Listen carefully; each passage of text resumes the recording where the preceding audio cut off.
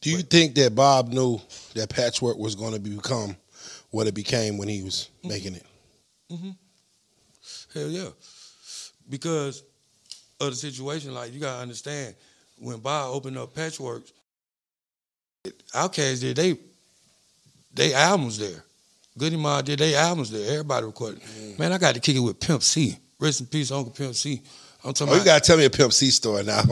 We got to talk about, hey, man, long live the pimp. Long live the pimp, man, because they say, all we can do is just hear the stories like just Pimp was his own person. He was. He was just, they were so A1, it'll never be another person like Pimp C on earth. To me,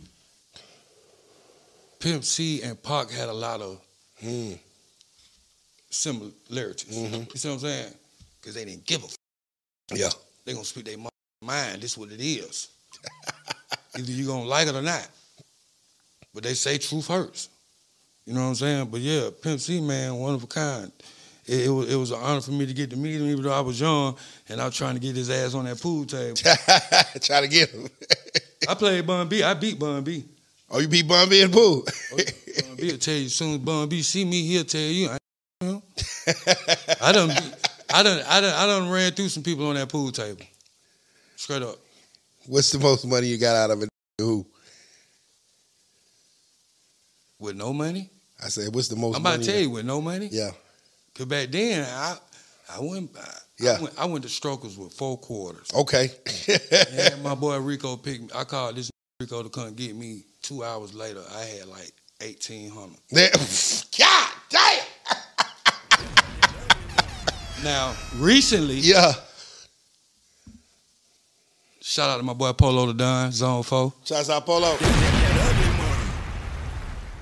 Polo, 3 days in a row, the young boy was calling people for me. Yeah, like, for real. Like, now the highest game I bet it. Yeah. When Polo said we bet 10,000. Yeah. And I won. Got him out of there.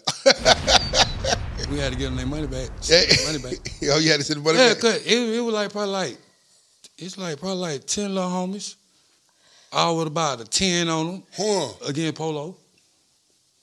And Polo betting all on them. But see, it worked like this though. It ain't like all of them betting 10,000 apiece. Mm-hmm. No, 10 putting in on 10,000. 10 racks. See what I'm saying? Yeah. But you got Polo sitting right here, goddamn, with damn near 100 on them. Mm-hmm. See what I'm saying? So, yeah, we gave it to him 3 days in a row. That one thing the city know though. Yeah. That's one thing the city do know. Like you gonna tighten them up on that table. Man, they know what's going on, man. I'm a killer short, like, for real. Like, I might hold on, let me show you something. Yeah. Been doing this.